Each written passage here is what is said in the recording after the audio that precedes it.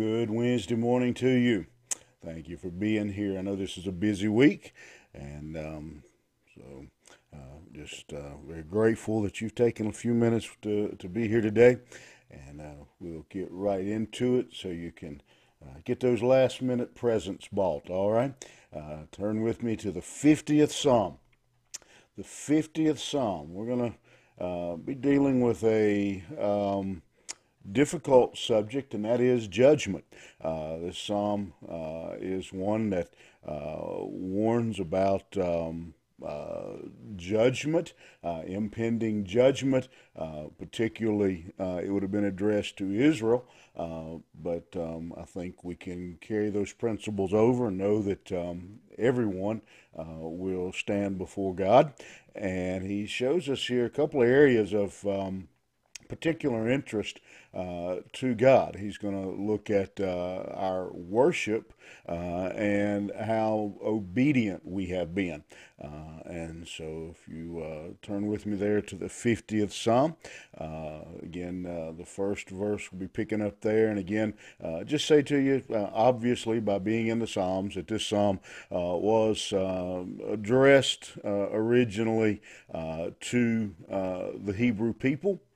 It was addressed to them, and God was judging them for their not so much lack of worship, but their unenthusiastic worship, may be the word. That they really they were gathering, they were going through the motions, but they really weren't worshiping God, and then their lack of obedience to the Word of God. And even though it's addressed to the Hebrews, I think certainly we can see that those two areas, if they were of a concern to God with the Hebrews, they would still be a concern, as God never changes, and that is our worship. And again, our obedience. Again, this psalm is written by a man named Asaph, one of 12 that he wrote. It's actually the first one we've come across that was written by him.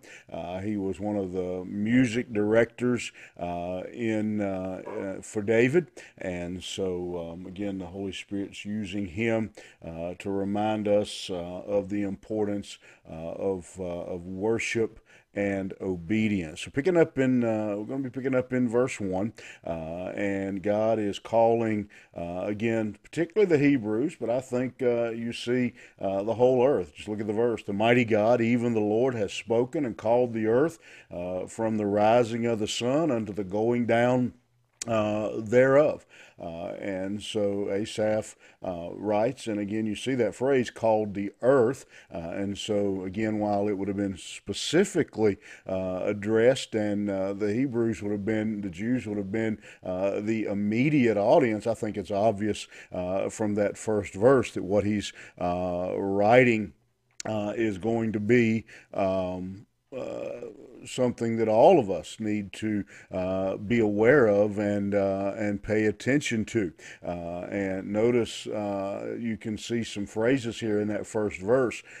He addresses the judge, if you will, in this case, in the courtroom, as the mighty God. And that is the Hebrew word, Hebrew name for God, El Elohim. And again, it's you hear that El Elohim, the double emphasis on God's power and authority, the mighty God, El Elohim. And so we are being summoned, called from the earth, stand before the mighty God, even the Lord. And again, all capital letters. And so we know from past verses that is Jehovah, the personal name, the covenant name of God. And so he is calling mankind to stand judgment. Now, let's look at some of the things that he begins to say to them there, beginning in verse 1. We'll start in verse 2 after we already read verse 1. Out of Zion, the perfection of beauty, God hath shined. Our God shall come and shall not keep silence. A fire shall devour before him, and it shall be very tempestuous round about him. He shall call to the heavens from above and to the earth, that he may judge his people. And so the first thing that Asaph does is warns the people that judgment is coming. And specifically, this is not a warning from Asaph. He is just the messenger. This is a warning from God that there is a day coming that the Lord will judge his people. Again, we see that in verse 1. He has spoken and called the earth from the rising of the sun unto the going down thereof. And so he has called all man they will be judged by God. And so a stark reminder for us that as we learn in other places in Scripture, that every idle word man will give an account for. And so the psalmist here is just echoing that every man, no one will be able to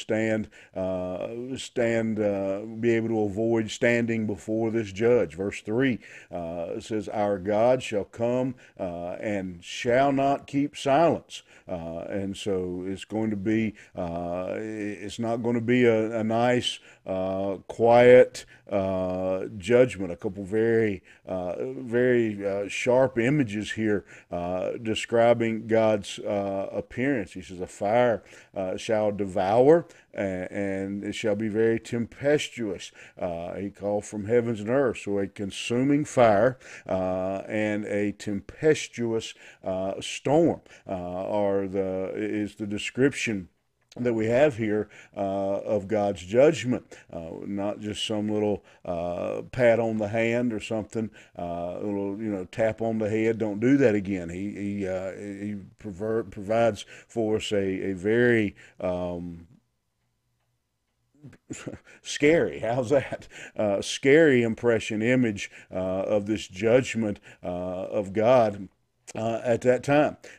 Verse 5, he says, "Gather my saints together unto me, those that have made a covenant with me by sacrifice." And so we see what he's doing. He gathers his people together. We know that the unbelievers are going to stand before God. But God here is calling his people. It's one thing we know that, again, the lost man, those who don't follow Christ, are going to be judged. But here he says his saints, those that have made a covenant with him, those who are, again, his people. And so again, he's holding them accountable for again the covenant that they've made. And the heavens shall declare his righteousness, for God is judge himself. We're going to be judged, and here's something particularly I think important for many people, because I hear this all the time, and is that I'm okay. I'm not as bad as he is. I'm not like that man, or I'm not like them. Well, that's the problem. Verse 6 tells us that we're not going to be judged in comparison to anyone else. We're not going to be measured by what we did versus what someone else did. Our standard of measurement is God's righteousness. That is the standard that we are measured by. I have never seen them myself, but my understanding is that in Washington, D.C., they have a Bureau of Standards, Weights and Measurements, and they have in their possession, they have the standard for weights.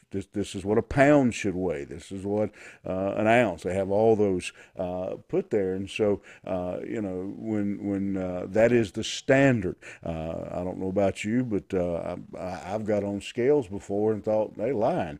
Sometimes we know scales can be wrong, but this standard is what a pound actually weighs. Well, here is the standard for the Christian life, the righteousness of God, His righteousness, and not compared to the righteousness of someone else. And so the opening of this psalm, again, while addressed specifically to the Hebrews, reminds us again that all of us will stand before God, that we will all be measured.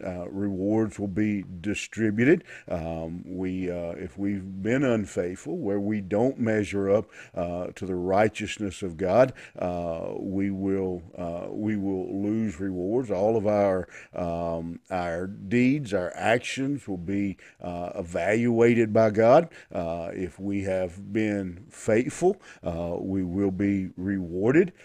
If not, we will lose rewards. And so it's a very serious psalm. It's not necessarily a 2 days before Christmas psalm that we're looking at here, but it is.